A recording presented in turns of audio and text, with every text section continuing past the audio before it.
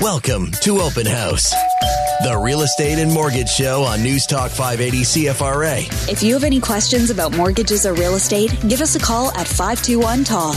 That's 521-8255 or text 580-580. With Frank Napolitano and Paul Rushforth, here is Steve Gregory. Yes, the young Steve Gregory with the young Frank Napolitano, and then there's Paul. The older Paul Rushforth. Much, much older. Well, you know, I missed you guys wishing me a happy birthday last week, so I'd like to hear it this week, please. Well, We first only of all, said before it we 8 times. Before we do that, what were you able to get with the metal detector? I didn't listen to the rest of the show last week. I was getting ready, as in Sarasota, getting ready to go to Lido Beach, and Petra had my girlfriend had the show on the phone. And I was like, turn it off. I don't need to hear Frank and Steve while I'm having a nice romantic walk. I think you did. No, and that's when I put my phone away. I got my metal detector and I went looking for my money. And I hate when you said I'm in my 50th year, because I'm not. I'm 49. No, you're in your 50s. I know, but I'd rather hear I'm 49, please. Oh. All right. Listen, I was the 30 white hair says the opposite. I was 33 when we started doing this show. My goodness. Which means we're show number? 798. 798. God, you'd think we'd be better than this, eh? You would think so. Well, some of us. Well, this is show number 797 for me, but show 400 for Frank. And I know you guys are both worried about retirement, because all I got was a stinking water today. Yeah. Did you hear that, what he said? What? I'm show 400, he's 797. Now, isn't that funny? Isn't that funny? Well, you know, the mind at that age, you know.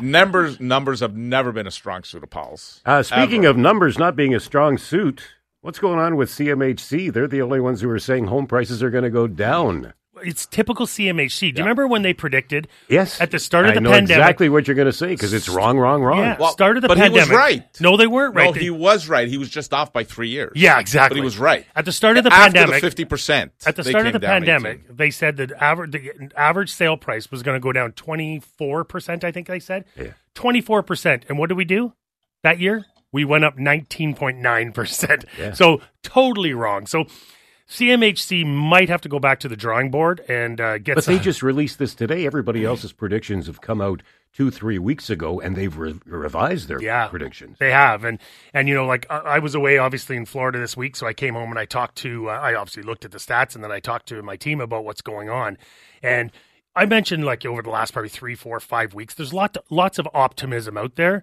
It's through the roof right now. People are feeling like those multiple offers are coming back, and don't get me wrong. As a listing agent, you want those multiple offers coming back. But as a buying agent, it's really frustrating. And we went through a market where there was a lot of frustrated agents. Some of my agents who work predominantly with buyers were super frustrated.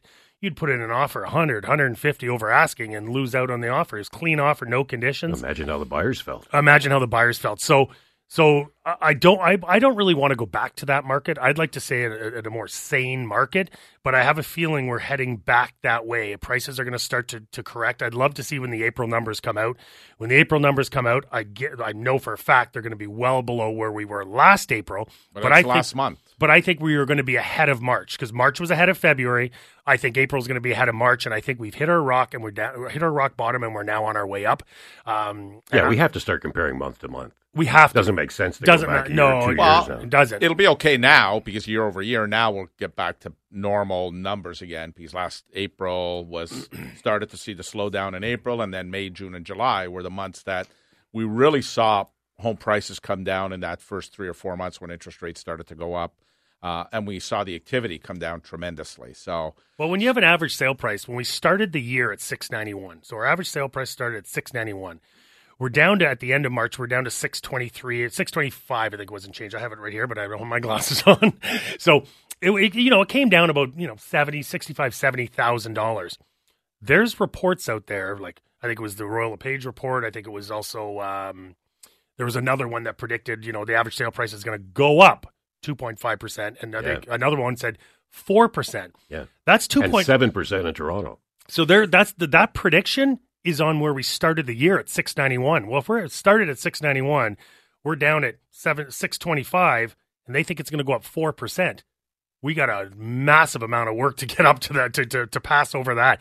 Some people are predicting that we're going to be in this 7.25 range as the average sale price by the end of the year, which means we have to raise by $100,000. That's aggressive. That's aggressive. I can't see that happening, but then again... Depends on inventory, too. Depends on inventory. As we start to see these rates, even the rates stabilizing right now is all good news and optimism. But as we start seeing the rates dip a little bit, I think it's going to get feverish out there. There's no listings on the market. We just passed 3,000 listings on the market at 3,016, which is nothing for this time of year. And we got millennials that are just sitting on the sideline, chomping at the bit to get into this market. Once those rates start to come down, boom, we're gone. It's going to fly. First time over 3,000 in a while, though. First time over 3,000 in a long time. And we've been stuck at 27, 28, 2,900 for the longest time. And we just surpassed 3,000 listings on the market. So homes are selling. Homes are still listing. Even though we have low inventory in the market, we're still starting to see those listings rise. And I think Are they turning over quicker? They're turning over quicker. And I'm starting to see some optimism, some pricing. I've been looking at some suburbia. For the longest time, I've seen like townhouses in suburbia drastically dropping to the point where we're seeing builders offering them at $599,900.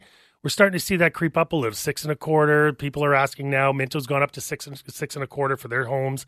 So we're starting to see prices rise a little bit, which is great news for the Ottawa real estate market. Are investors coming back?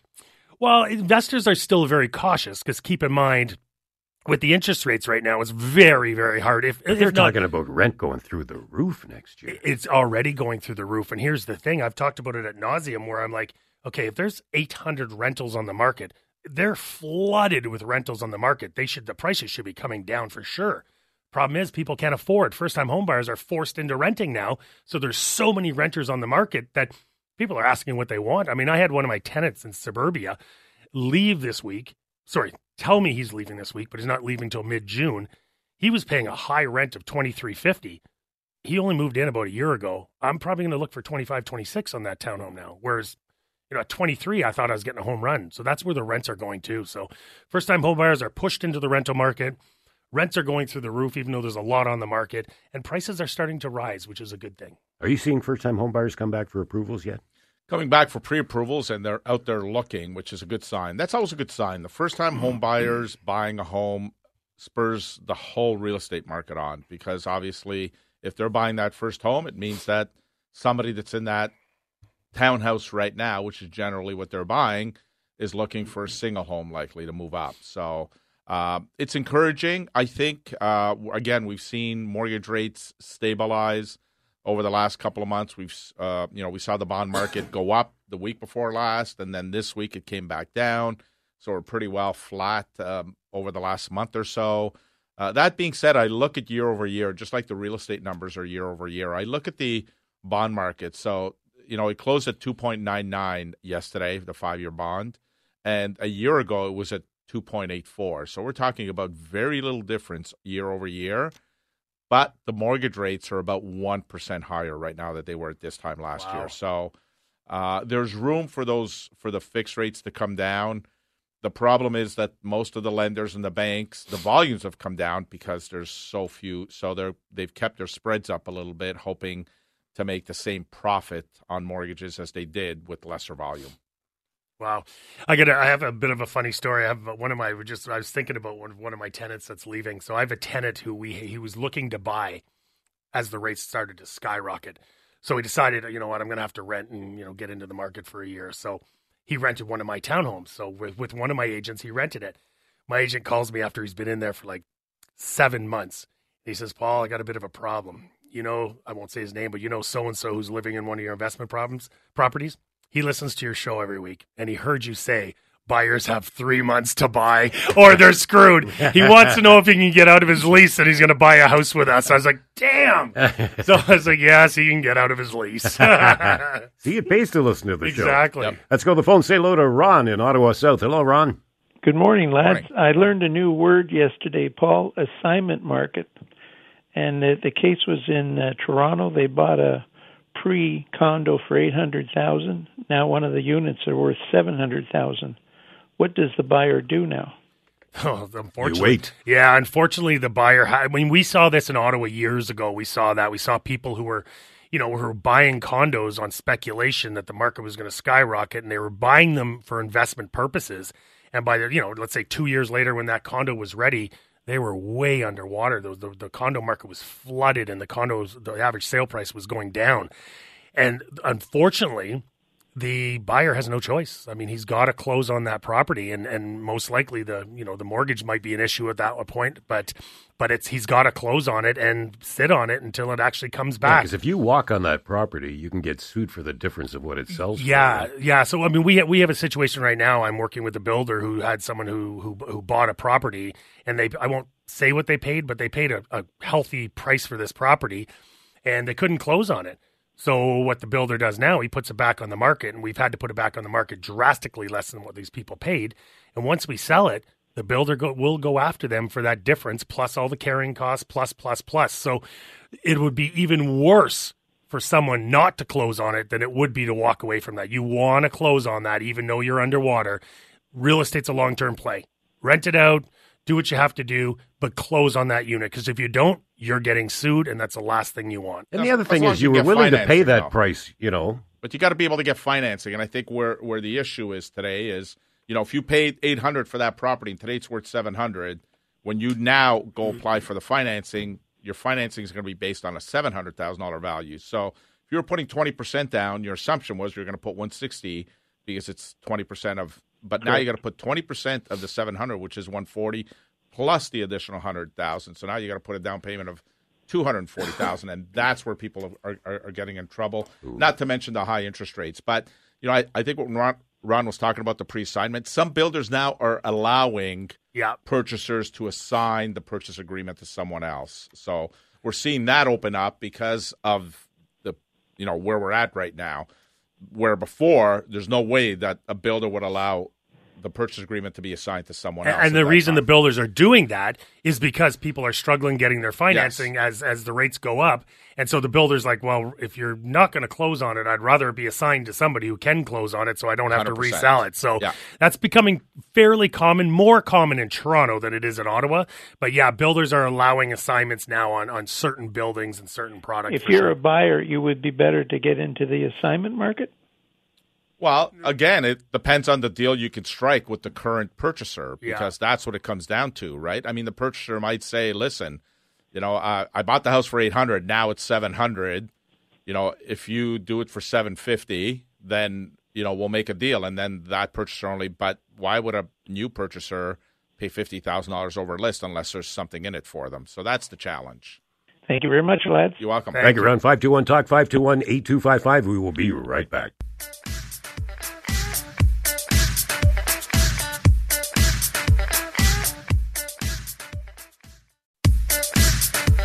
We return to Open House, the Real Estate and Mortgage Show on News Talk 580 CFRA. Welcome back to the show. Boy, I could have used a breakfast today. Oh, stop. Hey, special guest. Now, obviously, it's raining, so I would assume Hapke would have called in, but something else must be going on because Sean Reed has called in instead. Hey, Sean. Good morning. Sorry to disappoint you there, Steve. Oh, no disappointment. We're not disappointed. I get sick of listening to Mike just as much as I get sick of listening to Frank. So. Okay, I'm glad we're on the same page there. I love the optimism so early in the morning. I have to say my morning's already flown by from going from 2 hockey rinks already today. So, nice. But glad to be on the show. Yeah. What do you operate a Zamboni? No. You know how it is. Spring hockey for kids, lacrosse. Young families, you just chauffeur them around from day to day, right? Exactly. So fun fact before we get into this, for people who don't know who Sean Reed is, obviously he's with AMIC, right? With Mike's and Frank's company with AMIC. Yeah. But he's been booed a bit. He's also an OHL referee over. You're probably near 1,100 games now, aren't you?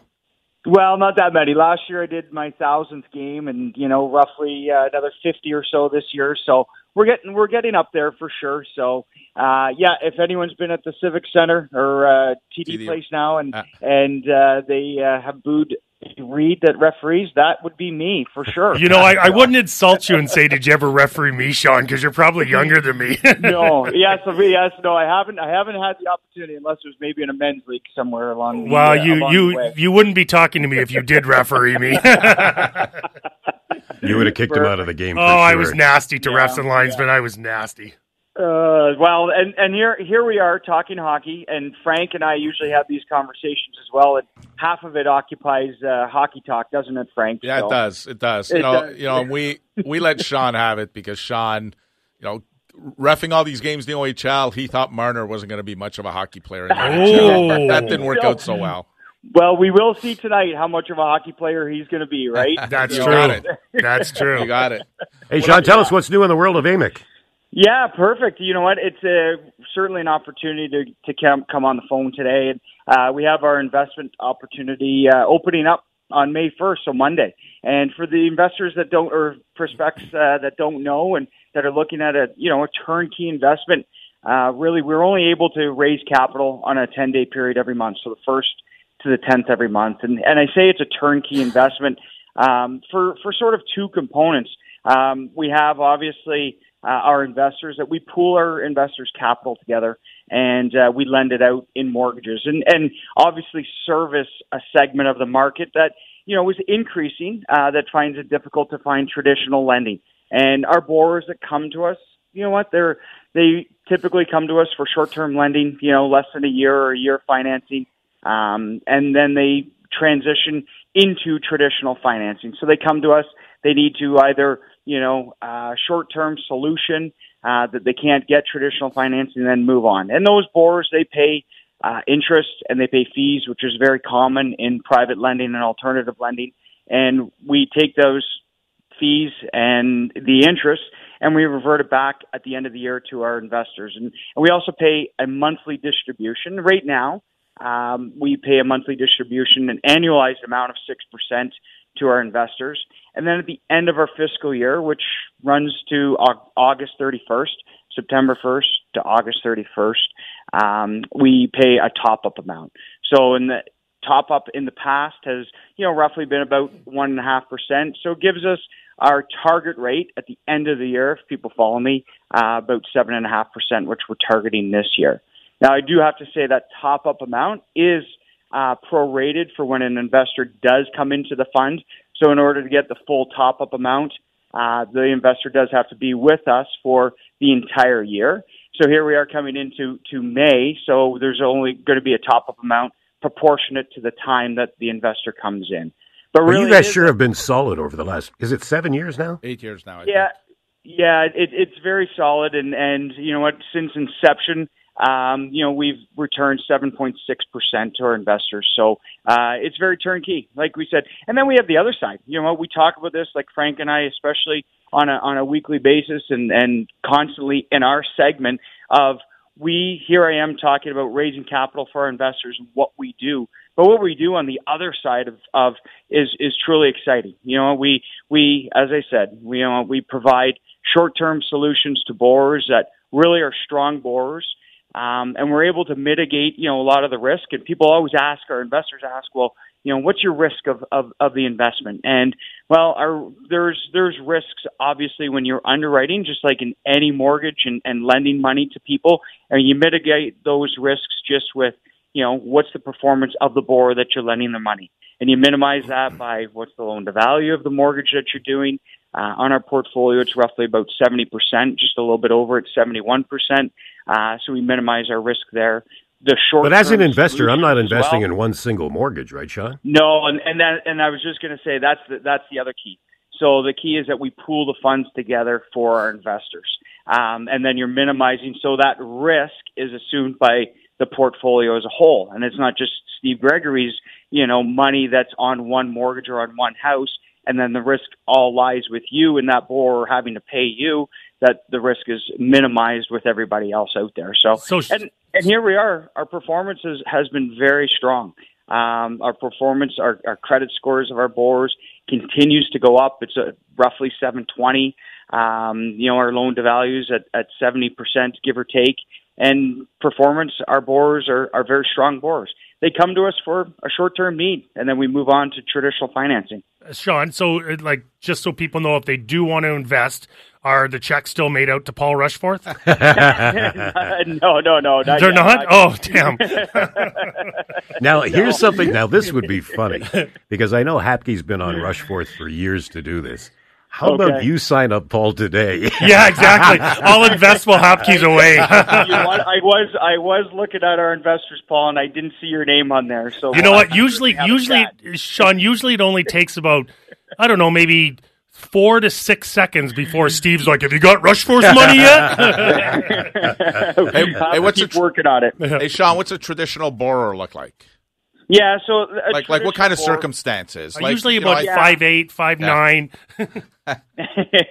No, and we sort of segment to, a lot of borrowers that we have are self-employed people that come to us, but roughly 35%, a third of our mortgage are self-employed individuals. So those people have a lot of cash flow. And usually what we see in those individuals is that they don't claim a lot. And I don't want to get into that, and that's not us to, have a CRA talk here, but really we know that cash flow is there, and that's typical in nature. We also, too, can see a segment of the people where, it's situational in terms of the environment that we're in. Maybe people have purchased a home and then they haven't sold their home. So they need a short-term solution where we can do a blanket mortgage is what we call, one mortgage on both properties. And then when those people do sell their house in, a month, 2 months, 3 months, whatever it may be, they're going to move on to their traditional financing. So again, we're minimizing the risk there.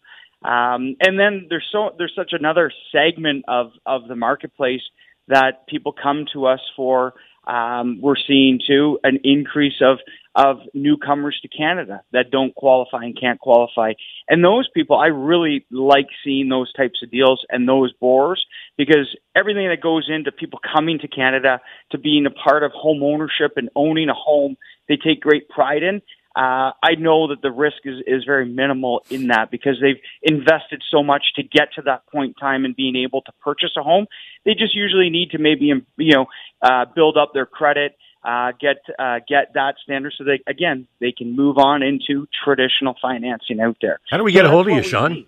Yeah, so it's we can be reached from the. And by the way, you don't talk this much on the ice, do you? Well, sometimes I do. I do like to talk a lot and confuse coaches sometimes, for sure. And then I just get a head nod, and then I can skate away. But we can always be reached for investors looking to have a conversation at 613-274-0055.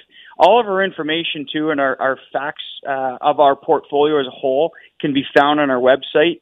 At advancedmic.com, and it's all on there. And we fully disclose everything. All of our financials are on there, our audited financials, and we're really an open book and want to promote a good local story that continues to grow, continues to provide, a great return to our investors, but also short-term solutions to our borrowers and support, a great broker market such as Frank and other brokers in the market too. Thank you, Sean. Hey, Paul, could you imagine having lunch with Frank and Sean? You'd never get a word. You're never going to word it. Thanks a lot, Sean. Be comfortable. They'd certainly give him time then to pick up the check, right? I usually do. 521-TALK, 521-8255. We'll be right back.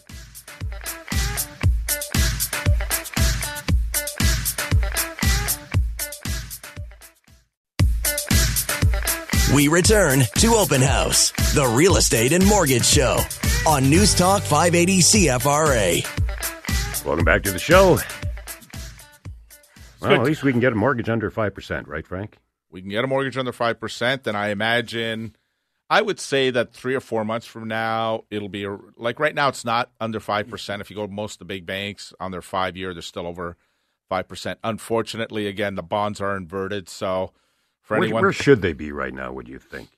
Where should the 5-year rates? Yeah. They should be under 5% across the board. And what I mean by that is they're under 5% if you're putting, less than 20% down because you've got default insurance. And they're under 5% with most institutions if your down payment is 35% or more. Where they're over 5% is if you're doing a refinance and it's over 30-year amortization. Most lenders have them above 5%. So I'd like to see them all below 4%, which would mean that the high ratio mortgage would be in the low 4s, which is what we're hoping will happen sooner rather than later. But where the bond market is right now, where should rates low be? 4s. Low 4s? Low 4s, high 3s. Like it used to be 1.1 used to be the spread. So that would bring us into the 4% range. And then it's gone up to 1.4, so that would bring us into the 4.25% range. So we're not that far off, but again, that's with the non-bank lenders. But that's not what we're judged against. We're judged against like the banks. Most of the banks are in the 5s when it comes to a 5-year fix. So you're going from 2.9 on the bond market all the way into the 5. So that spread is well over 2%, and that's the spread we got to get down. Which means you have to qualify at what? +2. So if you're at 5%, you're qualifying at 7. That's where the problem is right now. That's where people struggle, because when they look at what their payment is, they're comfortable with it. But then you have to say to them, but even though your payment is this amount, we have to qualify you based on this payment, and this is where your ratios are off a bit, and that's when they get disappointed. For us to have a healthy market, you want to see first-time home buyers at about 30 to 35% of all purchases is where you'd really like to see for a healthy market, and we're not there. And that's the biggest problem, because we've talked before. First-time home buyers buy their first home, which allows that person to move up to their second home, which allows that person to move down to their either forever home or retirement home or what have you. But our biggest gap right now is our first-time home buyers. I mean, I don't know what the percentage is of the purchases. We'll know by the end of the year, but I guarantee it's not over 20. I would think it's probably... Is this partly a generational thing, too, where people are staying in their homes a whole lot longer than past generations? Well, right now they have to. Yeah, right? yeah. I know lots of people that it's not their forever home. They don't love it, but they just can't move. I mean, they just don't want to move up to a higher priced home, and the way the market's going right now, they might not get as much for the home as they hope they'd get. But yeah, people are starting to stay a little bit more, maybe doing some renovations, but it's not their dream home. And I think it's a combination. It's almost like a double-edged sword, where we can't get the first-time home buyers into the market because they can't afford it with the rates the way they are right now, which means people aren't moving up to their dream homes. They're staying in their average home and doing renovations in their average home. So it's really caused the market to slow down a little bit right now because of that. How big is the gap now between, say, a townhome and a single-family home? It's not, well, we went from, we were really, really close. I mean, the townhomes were flying off the shelf, but so were the singles. And we had a gap of probably about, depending on square footage and that, $200,000 between maybe those guys right now. Well, right now, the singles are kind of holding their value a little bit more than the townhomes are, but I think that will flip and that will reverse. Once we get out of this and the rates start coming down and we get more first-time home buyers into the market, it will push the price of first-time home buys or first-time homes up. So you will start seeing the townhomes start to increase in price as the first-time home buyers can afford to get back into the market. At that price, they're going to go up a little bit more closer to the single-family homes than they are right now. Right now, we've seen the biggest dip in the townhome market, and that's mainly because of the first-time home buyers. Yeah. We saw townhomes that were averaging in the 7s are now, you're getting in the low 6s to high 5s now for suburbia. Which town. Should bring back some first-time home buyers. It should. I think we potentially are either one rate hold or one rate drop away from the market just exploding again. That's what I'm thinking. What do you have to qualify for a variable these days? Too much. Over 8? It could be in some scenarios, yeah, because you got 6.7% on prime. Unless you're getting prime -1 or prime -3/4, you're in the 8s to qualify. So that's what's pulled people away from the variable, even though it might be the smarter decision from a standpoint of if rates are coming down with a variable rate mortgage, you can convert it any time to a fixed rate. So, at this time, we're seeing more clients take the 5-year fixed for no other reason than it's the best rate that's out there. It's got nothing to do with what's right and what's wrong and what the best strategy is. Or are they shell-shocked, Frank? Are they shell-shocked from the variable? They don't know if it's going to continue to rise. Well, I think most people have come to terms with the fact that the variable's probably peaked. I mean, there's still the possibility of one more prime rate increase. Don't discount it, but the chances are pretty slim. I think, if anything, most people feel, or most economists feel, that in the second half of this year and presumably in the fourth quarter, we'll start to see the Bank of Canada start to talk about trimming the prime rate, but it's going to be a slow drop. I don't think it's going to be a fast drop unless there's some circumstance that forces them to take that route. But I think that we'll get inflation in that between 2 to 3% towards the second half of this year. The CPI number comes out in a couple of weeks, and it'll be interesting to see how much lower it is and whether it's gotten into the predictions 3s. Are low, though, right? Yeah. The predictions are it's gotten back into the 3s, and then we're a couple of months away from it being between 2 and 3%, which is a good, safe place to be. At least then it takes away any chance of prime rate going up, and if anything, it increases the chance of maybe prime starting to come down. But as we start to see that, and as the we live in Ottawa, and there's obviously the biggest strike ever in our country happening right now. Our economy in the city of Ottawa will be impacted the most by it because right now they're still getting their paychecks, but 2 weeks from now is when they're going to start to notice that their pays aren't there, and that's when we're going to start to see the local businesses really start to suffer in Ottawa.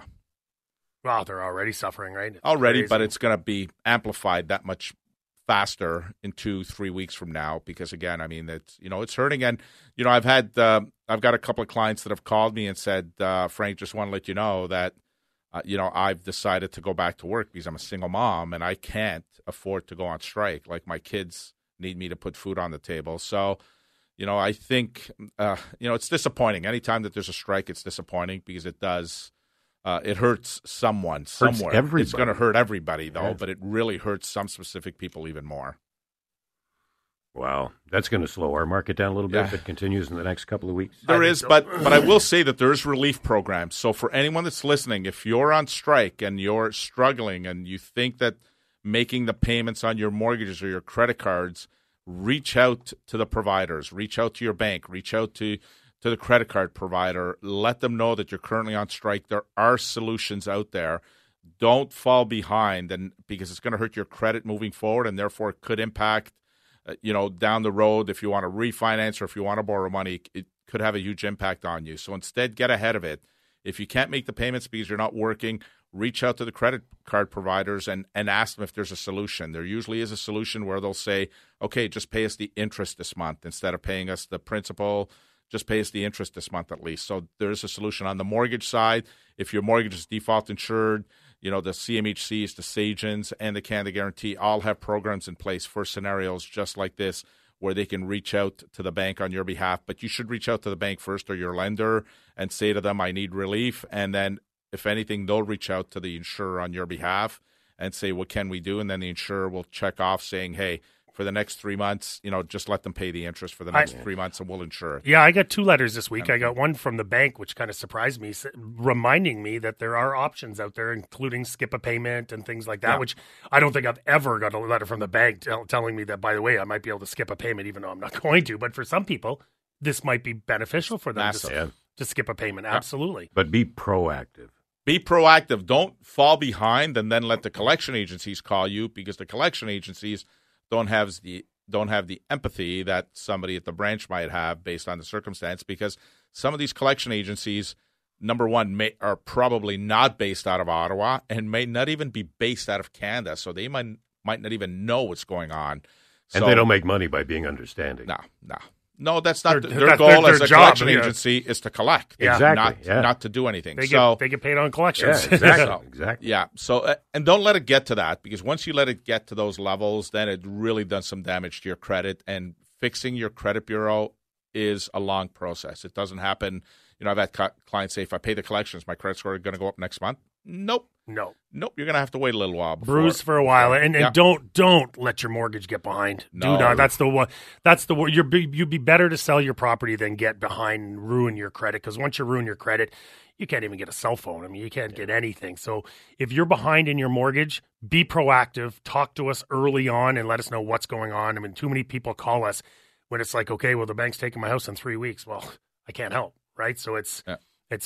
Be very proactive if you're getting something from the bank saying that. Right down to the buyback, right? Right back to the buyback guarantee. My guarantee, yeah. If somebody's really in trouble, yes, but don't call me with 2 weeks to go until they take your house, because, I mean, I'm not going to just step up like a Rockefeller and just drop cash on your door. I'm still going to try sell your house for a better price, but in the end, if I haven't sold it, I'm going to buy it from you. So, but I can't do it on 2 weeks. You need to give me time. So if you're behind and you're going to be in trouble, give us a call. Give us some time to work on it. And a lot of times we can actually have a chat with the bank and see what we can do and work something out. And even if you're having your house listed, the bank sometimes will back off a little bit if they know it's listed and you're trying to sell it. So be proactive and just don't wait to the last minute. Too many people call me and it's too late. I can't help it. Oh, and you'll make so much more money selling it at top dollar than you will by having it taken over. Oh, absolutely. And it kills your credit. 521-TALK, 521-8255. We'll be right back. Hey, look at this. This is 45 minutes. You haven't had a pee once at your age, Paul. Wow. Oh, jeez. Here we go.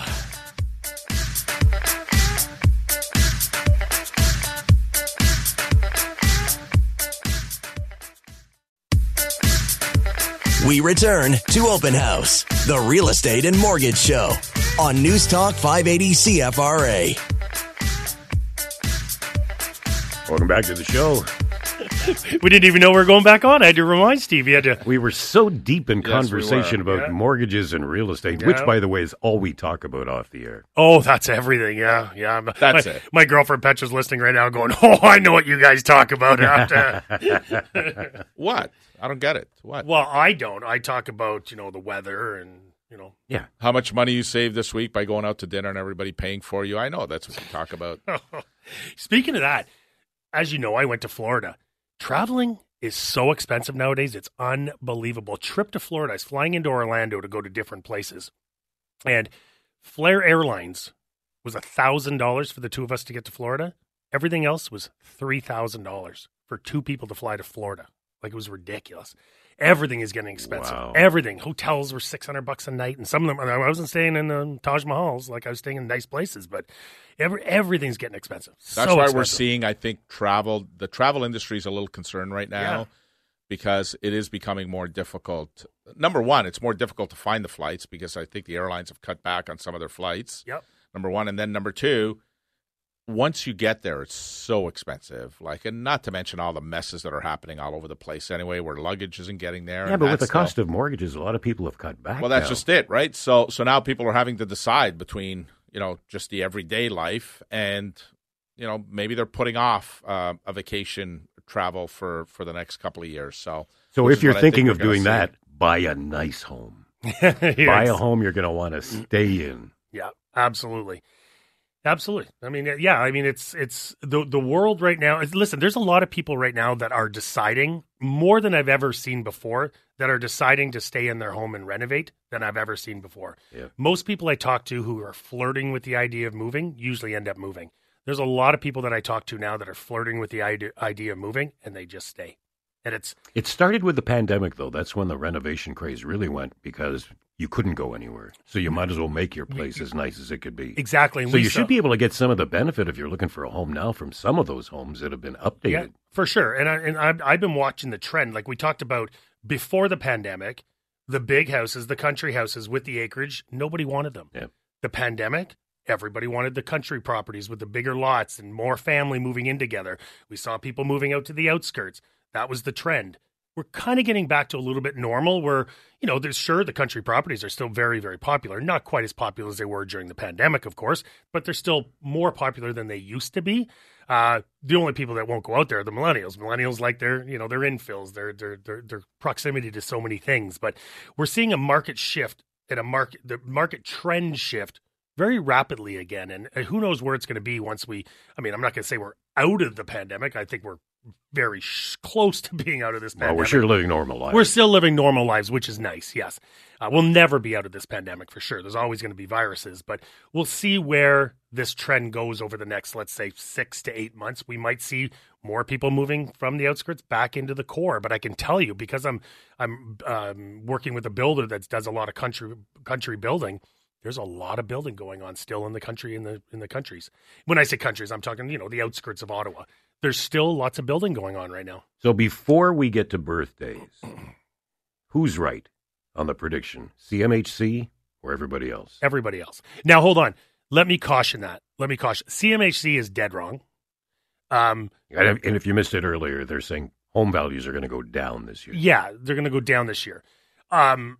You know what? I don't know. I don't think they're going to go down, but we have a lot of work to make up because in our first 3 months of this year, we've really come downhill. So if you're going year to year, would you say home prices will go up somewhere between 2% and 4%? Max. Yeah. Max. I think we're going to end with a tougher year, but keep in mind the last 2 years, what have we got up almost 40%? So, I mean, we've made our ground. Even if we could break even this year and, end up with an average sale price in around the 700,000 range, we've made up a lot of ground since we are today. So I think if we could just be flat this year, I think I'd call that a win. I really would, because we've dropped so much right now. But definitely the 4%. No, I can't see 4%. Might be a little high. Yeah. Yeah. Birthdays, Frank? Oh, you're not going to ask me what I think? I don't care what you think. Honestly, supply is the problem. Yep. And if there's a lack of supply, I don't see house prices going down. And that's generally an issue across the country. So it's not Ottawa only, but it's important in Ottawa too, because in Ottawa, I think if immigration continues to happen the way they're talking about, there are going to be more immigrants coming to Ottawa.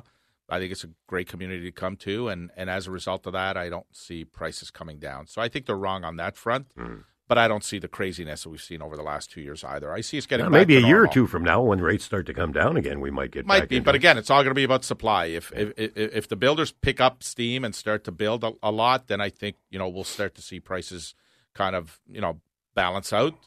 But if they don't build, and some builders are talking about just pausing right now for a little while, because they've got some inventory, then that's where I think the supply comes into play. I think 2024 is going to be a very good year. I think the rest of 2023 is also going to be very good. Yeah. It's not going to be the start of 2022, but it's going to be a very good 2023, the rest of 2023, and I think we're going to have a very good 2024. Yep. Birthday's my little brother, celebrating his birthday on. You mean there's someone smaller Tuesday, than you in the Wednesday, family? there is. Yeah. Does he wear capris? Yeah, right. Your brother Nobody is does. Enzo. So Enzo's celebrating his birthday, and then Stefano, my son's girlfriend, better half, celebrating her birthday this week as well on Cinco de Mayo. So happy birthday to Zoe. nice. I have a good one.